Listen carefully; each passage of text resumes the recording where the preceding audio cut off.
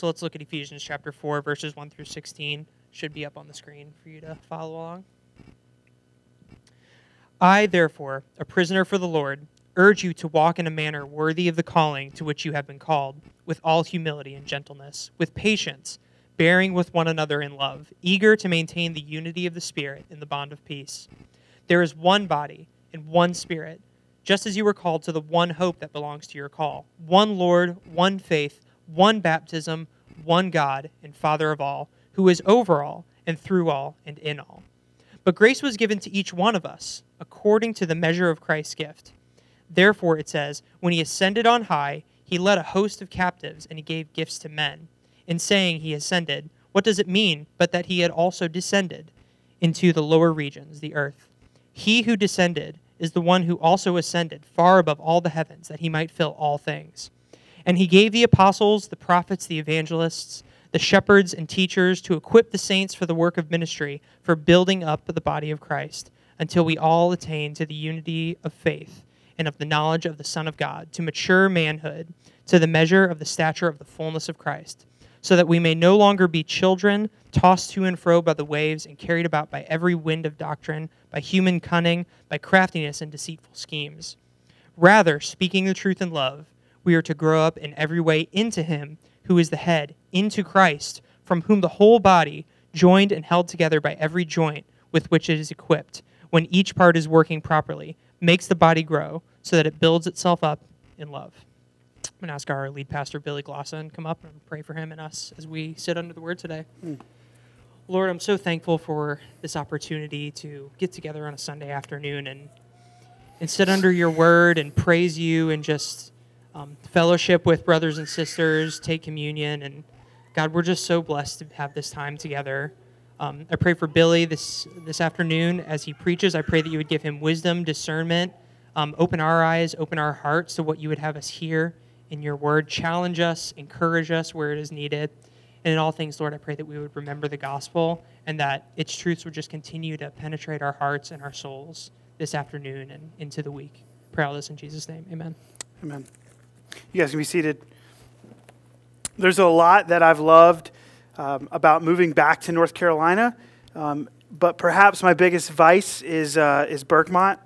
So maybe you guys don't know this, but in a row on Berkmont there is Bojangles, Chick-fil-A, and Cookout, right? It's just like this amazing trifecta of glory. Be still, my clogged arteries. Here's the deal. None of those restaurants were in Missouri. We got a Chick-fil-A not too long before we ended up moving here. But beyond that, there was no Bojangles, right? Which, sometimes you got to need to get a Hava. And then there's also no Cookout, which has like a billion flavors for your milkshake. So for me, that's something I love. Now, Hannah fights against my desire for fast food except for Chick-fil-A because even she can't say no to the Lord's chicken because it's delicious. No, but seriously, Hannah has fought to keep me healthy. And so this is something that she's always constantly encouraging me to do. Hey, are you walking? Are you eating? What are you working on? And so a few years ago, we did Whole30, which if you don't know what that is, it means no dairy, no grains, not even quinoa, right? Not even like the hippie good for you grains. No legumes, which is beans. I didn't know that either. No alcohol, no sugar. Basically, no joy for 30 days. That's what that means. And so I thought for sure when Hannah proposed this that the thing I was going to miss the absolute most was going to be gluten, right? I thought I was going to just pine after bread every day. Wrong. Believe it or not, I was completely okay without bread. It was dairy. Dairy was the thing that I could not handle. I missed it so much. I miss cheese like the desert misses rain. I just wanted it. Like there were times that I would just like drive by and like see, like a coffee shop and they had, their half and half. And I was like, I never really want half and half, but I wonder if it'd be good in my coffee. It was awful, right? But the deal is Hannah wanted me to last. She still does. That's why she asks me to take a one a day. That's why she puts kale in smoothies, right? She wants me to last for the long haul. And that's what Paul wants for the body of Christ as well. He wants a body that is healthy, a body that's going to last for the long haul. So Paul, he's been writing this letter to the churches in and around Ephesus. He's encouraging these young church plants to be healthy churches that endure. So the question then for us is, what is a healthy church? I think many of us have seen some pretty unhealthy churches. We've seen unhealthy church members.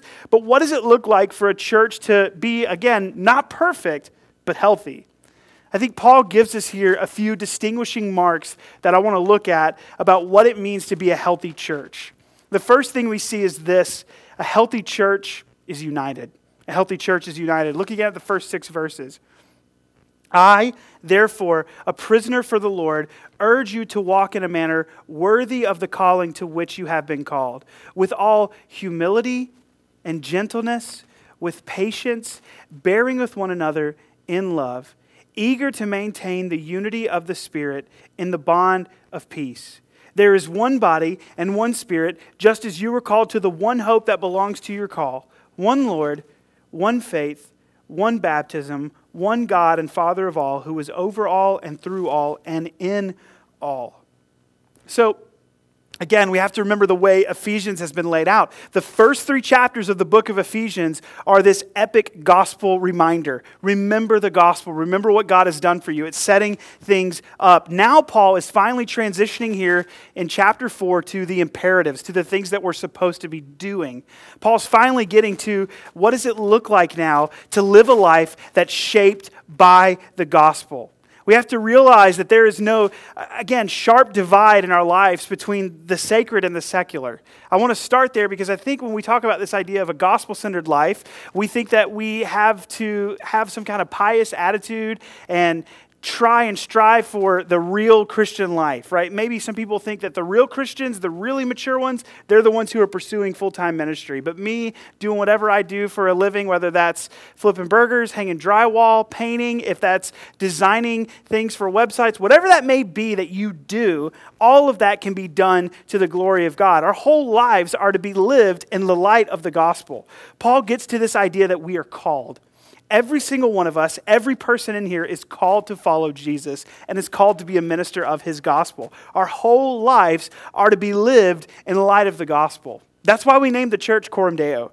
It communicates this idea. During the Reformation, that was what, if you asked Luther, what does it mean to be a Christian? He would say, Coram Deo. It means that the whole of my life, from sunup to sundown, is lived before the face of God in his presence. So that whatever we do, Jesus Christ is Lord. And as believers, we're walking in step with him under his lordship. So we get to this idea of calling. And what it does is it goes back to the very beginning of Ephesians. God has called us to himself by his grace. He's blessed us with every spiritual blessing in the heavens. And now you and I are to live worthy of this privileged calling.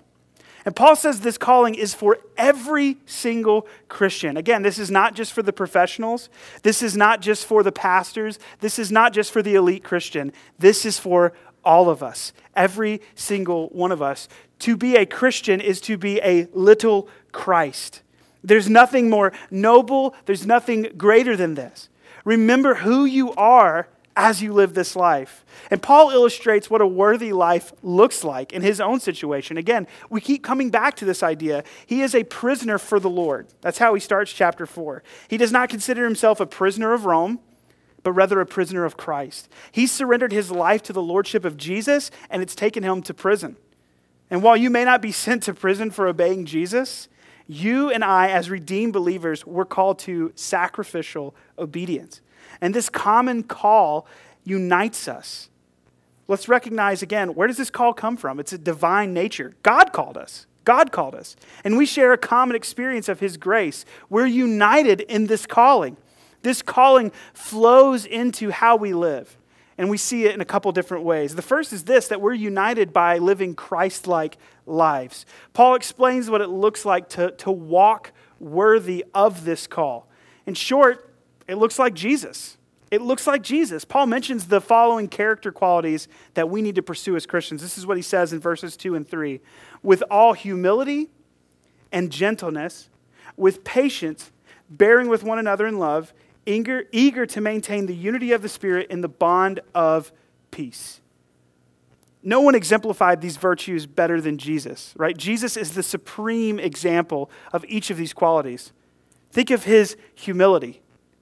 Think about his gentleness. I mean, Jesus said, "Come to me because I am gentle." His patience, it's unparalleled. As for love, Jesus demonstrated it in manifold ways, most vividly at the cross. And as for being eager to maintain peace, well, Jesus was the peacemaker. So the more we look like Jesus individually, the more we live like him relationally, the more united we become. So consider first humility. Humility. Paul holds up humility through his letters as an essential characteristic of believers. And he also speaks of humility in relationship to unity. These two go hand in hand, humility to unity. For unity to exist, humble, selfless people must be living for the good of others. We live in a day, much like the Ephesians did, where humility is not a virtue.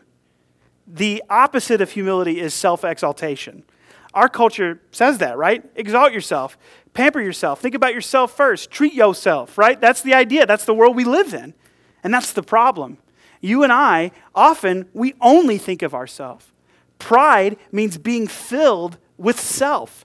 Conversely, humility is being filled not with ourselves, but with God and his presence. Paul describes humility in Philippians 2. It's this epic passage that talks about the humility of Jesus within the context of considering others, he says, more important than ourselves, and not being conceited, not having rivalries. Tim Keller puts it beautifully. He says it this way. He says, the essence of gospel humility is not thinking more of myself or thinking less of myself. It is thinking of myself less. That's what humility that is shaped by the gospel looks like. We pursue humility. We start there. But we're not only humble, we're also supposed to be gentle. We're supposed to have gentleness. Now, this doesn't mean timidity. It often involves being mild-spirited or self-controlled. Right? Moses was described as the meekest man on the face of the earth. But he was this dynamic leader who challenged the power of the throne of Egypt. He was strengthened to stand under God's control, albeit imperfectly, right? He hit the rock and he did some things he shouldn't have done. But this idea of gentleness, it's something that I think we often will read, especially men, and think, I don't want to do that. But y'all, gentleness is a fruit of the Spirit. And it's the way that we care for each other. So are we gentle? Are we like Jesus in this, or are we a hammer? Have you ever said, look, I'm just being honest, right? You know what I'm talking about? You're being really rude, crass. You're just talking, look, I'm just being honest, all right? Yeah, you can be honest, and you can also be a jerk, right? That's not gentle. That's not loving. I think about it this way. Yesterday, Hannah had gone off to the grocery store to buy groceries, left me at home, and we're watching Disney movies because every self-respecting American now has Disney Plus and is filling their homes with all kinds of classics. That's what we were doing, and our kid comes up to me, and her hand is bleeding. I don't know why. Children hurt themselves constantly, and you're like, how did you were on the couch. What did you do? And she asks me to put a Band-Aid on it. And so I, again, put a Band-Aid on it. Now I could be like, now let me just, grab your hand, hold it still, slam the Band-Aid on. No, that's not how we should do it. I very gently took the Band-Aid. I kissed her forehead and told her that I'm sorry she hurt herself and put the Band-Aid on. Gentleness does not mean that we have to be this kind of weird, squandered away, timid person, afraid to ever confront people. That's not what gentleness is. So we're united, right? We look like Jesus with humility, gentleness, and everybody get ready for this one, patience. Patience. How are you doing with this virtue? Right? I think for some of us, the microwave is too slow, right? Maybe your prayer is, Lord God, please give me patience, and also, please hurry, right? Is that your prayer? Because for us, I think a lack of patience really displays a lack of humility and a lack of love. Right? Paul's famous statement in Corinthians on love. Love is what? It's patient. It's patient. It endures. To have patient love, we must endure. We must endure annoyances and challenges over long periods of time. Last week, again, speaking of our daughter, we went to a thrift store, and me trying to teach the value of $1, I told her she had X amount of dollars to spend. It was only $5. We were going to a bunch of stores, right? So I wanted to stretch it. Once you spend all of that, it's gone, okay? And so little did I know how horrible this would turn against me, because I'm thinking she's 6, she's going to want to find some kind of princess dress or something.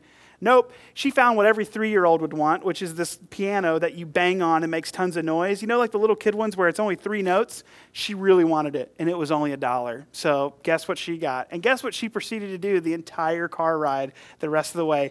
Ding, ding, ding, ding, ding, ding, the whole time, to the point where at one point she said, am I getting on y'all's nerves? And we were like, no, it's great. It was really, really, really annoying. Right? It was, but we love her and we enjoyed her having so much joy.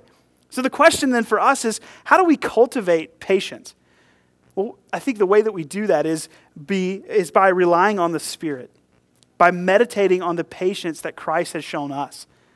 I think over and over again and again, anytime we have to endure with someone, anytime that it's that maybe that annoying coworker, maybe it is your kids, maybe it's something else, we're constantly reminded of how long has God bared with us?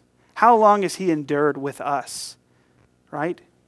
Meditate on that. Remember the patience that God has shown you. Here's the deal. It's easy to learn facts, but it is difficult to be patient with people. It is. Accepting one another in love. Right? That's the next thing. We talk about patience and then we transition to love. Accepting one another in love. And this means to put up with each other in love. In his letters, Peter says love covers a multitude of sins. That's the only way a marriage works. I mean, ask my wife Hannah. If I had to put up with me, one of us would have to die. But my wife puts up with me all the time, right? I don't know how, but that's the way a relationship in the body of Christ works. So we continue to love each other, diligently keeping unity. That's the next thing we see, diligently keeping unity. Here's the deal. Unity in the church is active, not passive. We should be zealous, each of us, to maintain unity. Notice, here's the deal. We do not work to create unity, but to keep unity. Did you catch that in the text? We don't create it, we keep it. God unites us, and we are to seek to maintain unity by the help of the Holy Spirit. In order to pursue these qualities, we must be willing to renounce the opposite of each of them. So for humility, we must renounce self-centeredness so that we might walk in humility. We must renounce harshness in order to walk with gentleness. We must renounce the tyranny of our own agenda in order to walk with patience. We must renounce idealistic expectations in order to walk in enduring love. I'm going to say that one again because that's a big deal. We must renounce idealistic expectations in order to walk in enduring love. All of us have expectations. Many of us don't know what they are until they're not met. And then we are deeply bummed. We must renounce indifference and passivity in order to be eager to maintain the unity of the Spirit in the bond of peace. Listen, the church is unified. God is glorified when we live with Christ-like hearts, attitudes, and conduct. So we're united as we live like Christ, but we're also united by our gospel confession. Paul cites what was probably an early Christian creed, right? We get into chapter 4 and we get to right about verse 5 and we start getting these one statements. There are 7 one statements to emphasize this oneness that we share as Jesus' church. And it's important to note that that in Ephesians 4, it's not teaching unity at any cost. It's unity in Jesus. There's a lot of churches that say, man, we don't really want to be, we don't want any trouble, so we're going to just sweep things under the rug. We're just going to put on happy faces. We know that person's sleeping with that person. We know this person isn't even trying. We know that there's all kinds of, this guy lied on his taxes, but as long as everybody's happy, we're gravy. That's not unity. That's not unity, at least not biblically. It's unity in Jesus. Consider these statements. One body. We share a common existence in Jesus' church. We all have diverse backgrounds and giftings, but we are united as one. One Spirit. We share a common origin in the faith and the Holy Spirit's work. The Spirit is the one who creates unity and empowers us to maintain it. One hope. We share a common hope in Jesus. Formerly, we were without hope until we were called to Jesus. Now we have hope and we must live in a manner worthy of our calling. One Lord. Believers confess and proclaim that Jesus Christ is Lord. When the early Christians said Jesus is Lord, what they were actually saying is Caesar is not Lord. When Jewish Christians said this, they were boldly identifying Jesus with the God of the Hebrew Scriptures. So this is not some kind of empty creedal affirmation for early believers. This confession could cause people to lose their heads. It could. One faith. Again, this creed reminds us that we embrace the essential truths together, for faith here seems to refer to the body of truth we believe. One baptism. We share a common experience of being spiritually baptized into Jesus. We are united with him. The act of baptism into water, what it does is it pictures this reality. This ordinance may be in view here. One God and Father. So we are his adopted children. We share the same dad. We share the same Father. He's the God over all. He's the Father of all his children, regardless of their ethnicity, regardless of their background. Now we're one big adopted family. And notice here, the Trinity woven throughout this creed. The triune God not only creates the unity we have as believers, but also serves as the ultimate picture of what our unity should look like. Jesus himself prayed for unity, reflecting on his relationship with the Father. This is what he says in John 17. He says that they may all be one, just as you, Father, are in me and I in you, that they also may be in us, so that the world may believe that you have sent me. A healthy church is characterized by such unity. It is a massive, incredible testimony to the watching world when the church is unified in Christ. So we start here. A healthy church is marked by our unity. But we see second, a healthy church is diverse in its gifting. A healthy church is diverse in its gifting. Look at verses 7 through 12. But grace was given to each one of us according to the measure of Christ's gift. Therefore it says, when he ascended on high, he led a host of captives and he gave gifts to men. And saying he ascended, what does it mean but that he also descended into the lower regions, the earth? He who descended is the one who also ascended far above all the heavens, that he might fill all things. And he gave the apostles, the prophets, the evangelists, the shepherds, and teachers to equip the saints for the work of ministry, for building up the body of Christ. Here's something that I want to just put out there, and I think we need to kind of repeat over and over again and again. Unity does not mean sameness. Unity does not mean sameness. That's why we see again a beautiful, brilliant mosaic displayed when we see people from different ethnicities, backgrounds, different giftings coming together under the banner of Christ. Our diverse roles, our abilities, what they do is they enrich and bless the church. In these verses, Paul is showing us how the church, with all of its glorious diversity, functions in a healthy way. And specifically, now he focuses on this idea that we have diverse gifts. Paul provides one of the key passages on understanding spiritual gifts in the New Testament. He says every believer has received a gift, or specifically a grace. Now, this is not saving grace, but ministry grace. It is grace to serve and build up the body. In verse 8, Paul said grace was given that he might preach to the Gentiles. Of chapter 3, he says this. Here, he says grace is given to every believer to do ministry. So that means each and every single one of us has been given a gift of grace to do ministry. I love this because there's so many people who hear sermons and they think, well, not me, right? Because I can't preach. I can't teach. I can't lead whatever, right? I can't lead a small group. I can't do anything. That's not me. I would say consider deeply what Scripture says, because it says that you have been given a gift. And perhaps it's not maybe these gifts that we elevate too much. Let's keep looking here. Paul, he highlights Christ's generosity and his authority. Right? Jesus died, rose, and ascended into heaven as the victorious king with all authority, and he gave gifts to his people, displaying extravagant generosity. And here's another example of how Jesus is portrayed as a giver. So in turn, we now, being like Jesus, are to be givers. We are to be generous with the gifts and resources that we've received. These gifts are ways in which we extend the ministry of Jesus on this earth. So when you see people functioning in their giftedness, when they're working within either their own jobs or at the church and they're using what Christ has naturally given them to bless and serve the church, man, we should adore Jesus who gave them that gift. When someone's gift blesses us, we should see that as Jesus blessing us through them. In verse 8, Paul is citing Psalm 68. And this is relating to Jesus' triumphant victory. Now here's what's interesting about this. Psalm 68 is a victory hymn. Historically, it's typical to bring back the spoils of war after a king has won a significant military battle.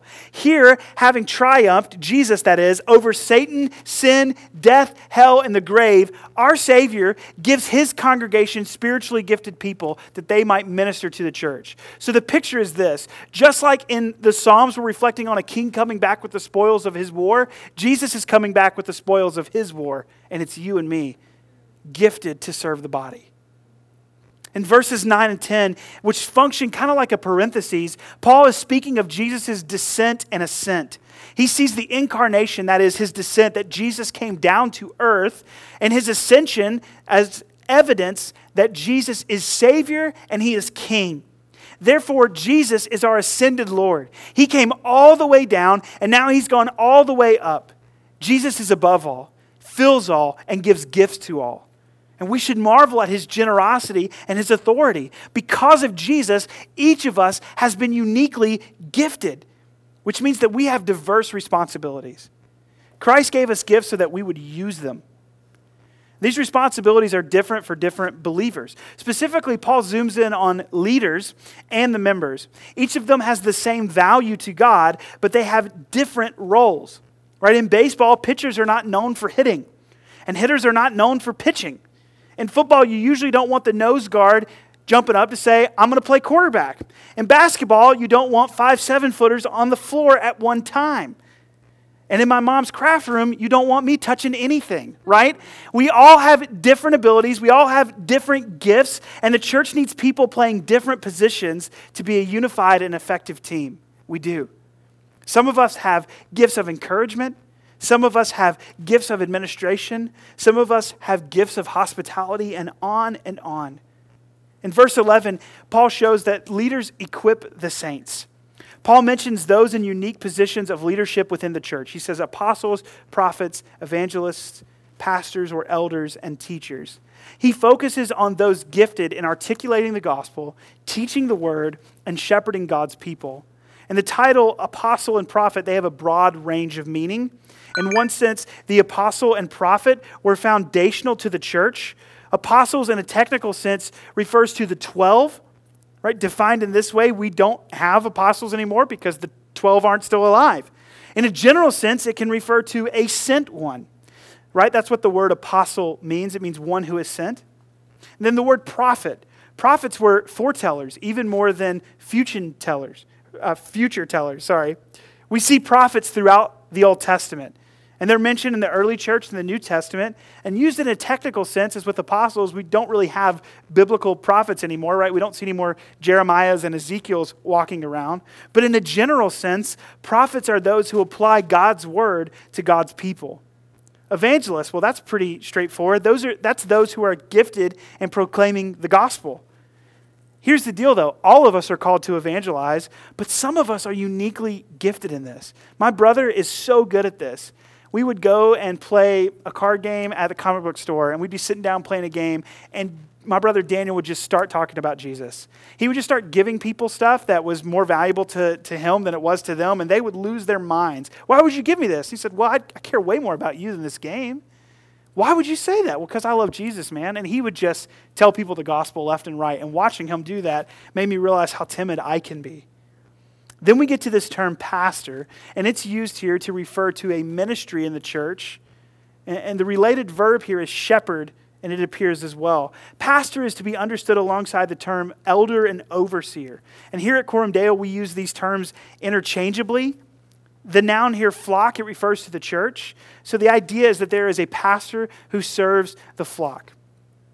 There's this important role of teaching, and that pastors are to nurture, defend, protect, know, and sacrifice for the flock.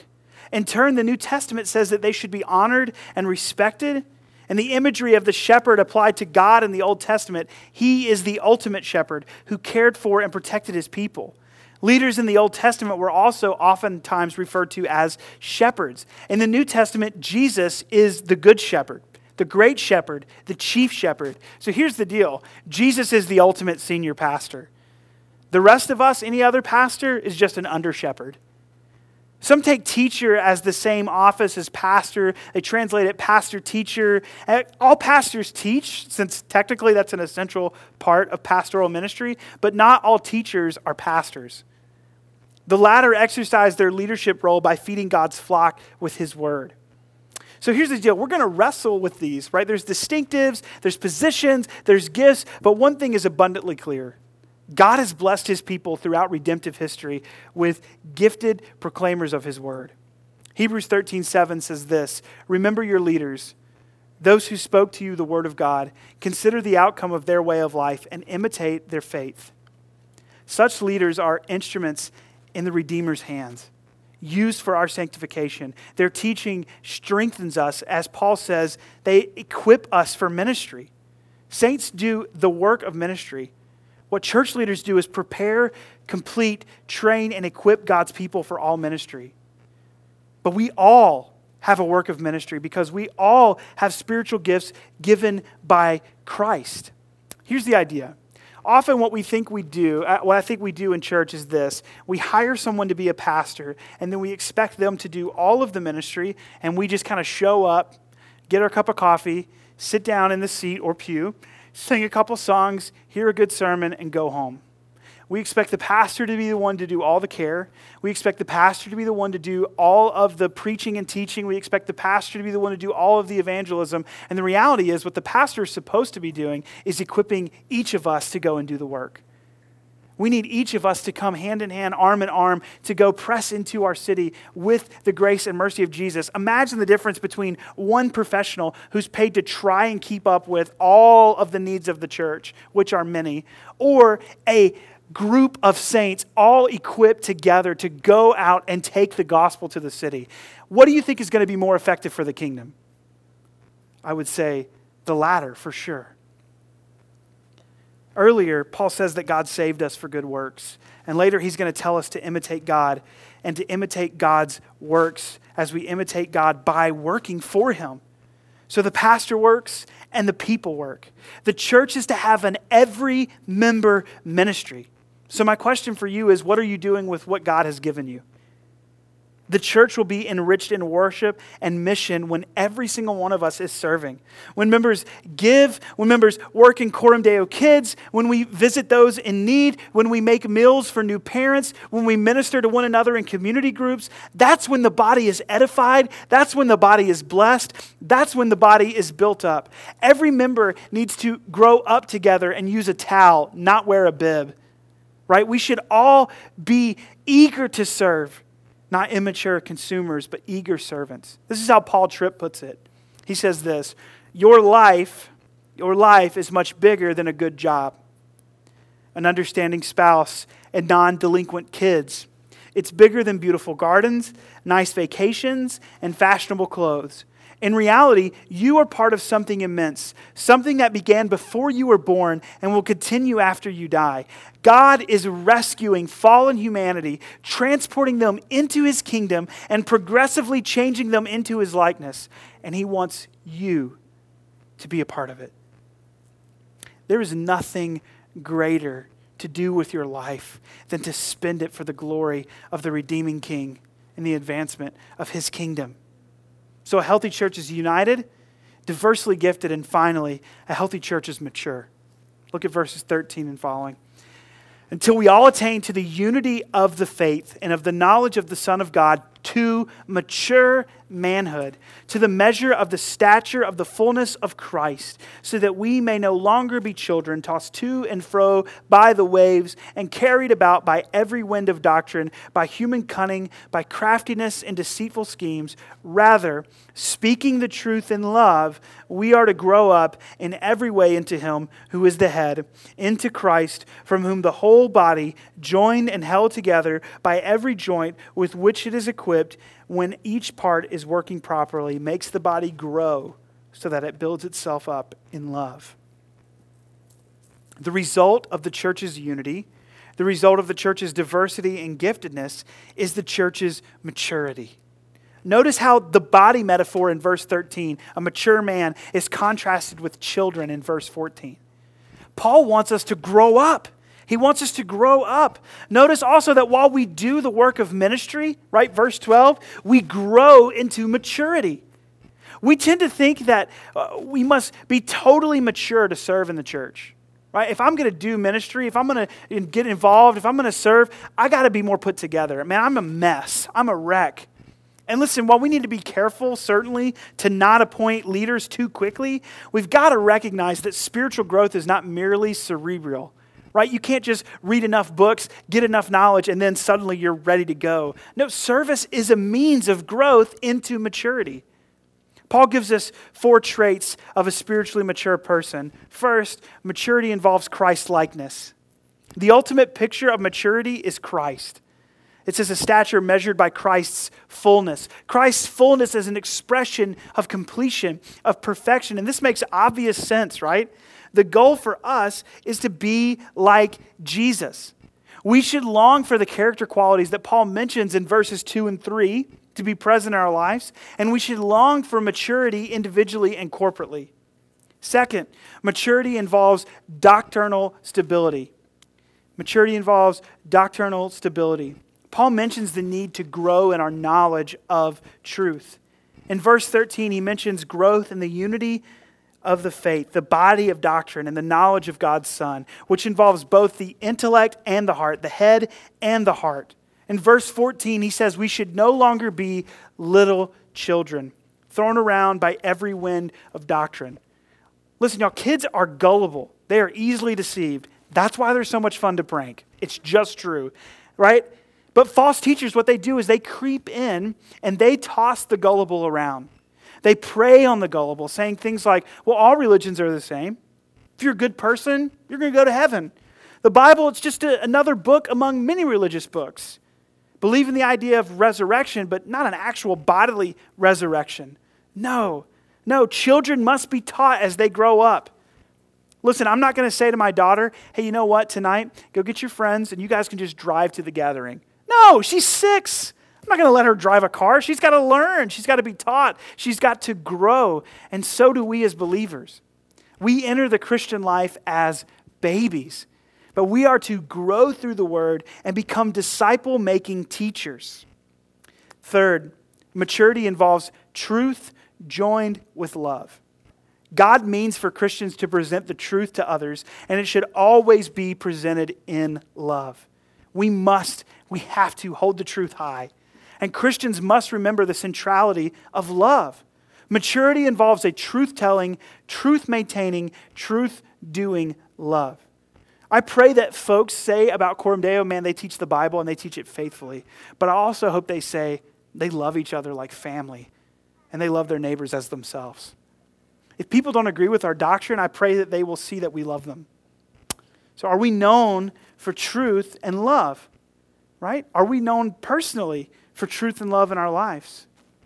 And then fourth, maturity involves contribution. Maturity involves contribution. Paul returns to this idea of the body as a metaphor, where every member is a limb in Christ's body. And because you are a body part, you are important. You are. We need one another. Every member is to contribute, using what he or she has. Our ultimate need is Jesus. We grow up into him. We are dependent on Christ, who is the head and source of the church. But we are also members of the body, and we are also dependent on one another. Right? Verse 16, when each part is working properly, it makes the body grow so that it builds itself up in love. As we grow into Christ, as we use our gift in love, our body becomes healthy. What an unspeakable privilege it is to be united to Jesus and to one another. It's wise and good to be health conscious, right? My wife's not wrong for wanting me to eat kale, even though it's bitter and weird and I don't understand it, right? She loves me and she wants me to be healthy. That's wise and good. But we should be even more so concerned about the health of the body of Jesus. May Coram Deo be marked by unity, by diversity, and by an ever-increasing maturity. As I was writing this sermon, I kept trying to think of, man, what could I talk about to help people? And I kept trying to think of stories from my own life and service. And I realized, man, nobody's going to relate to me. Obviously, I've given myself over to full-time ministry for the bulk of my adult life, right? I went to Bible college. My first job was serving as a pastor in a church. It's just like, that's not relatable. And then it clicked. I had a friend in Missouri, and his name was Nathan. And the thing I love about Nathan is that he was kind of just seemingly forgettable. That sounds mean, but it's the truth. Nathan worked a 9-to-5, was a manager of a bakery, and had 3 amazing kids and a wife, and just showed up and was faithful. But here's the thing that blew my mind about Nathan. Nathan gave his life for Jesus. He saw his home not as a place of refuge and quiet just for himself, but as a place to use for people. And so he just started giving his home over to people. He saw his giftedness not necessarily as a teacher, as someone who would get up and preach on a Sunday morning, but as someone who would be there and be faithful. Plug me in wherever you need me. And so he would serve in faithful ways. He would show up and do security on Sundays, and we would just see him there constantly serving, always working. His wife Sarah was the same way. Just loving faithfully, serving faithfully. And it was such a blessing to my wife and I. One of the things that they decided to do was they had this large home with a lot of acreage behind it. And so when the church was trying to figure out where we're going to do our retreat, they said, why don't you just use our house? And they would open their home up. When there were weekends where it was, hey, we should get together. We should try and figure out where we can get together and have friends and people come together. They'd say, why don't you use our house? When we would have projects show up at the church on Sundays, when we got a new space gifted to us, an old church building, Nathan was there swinging a hammer, holding a brush, working constantly. Because the reality was, Nathan didn't look at his life and say, here are the things I can't do. He looked at his life and who God made him to be and said, here are the things I can do. Use me, Lord. He made a deep impact on my life, on my wife's life. And even when we went back to Missouri last year to visit briefly, they hosted a huge party and welcomed us.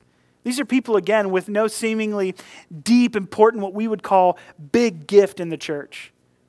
But they were willing and faithful. And because of that, they blessed so many.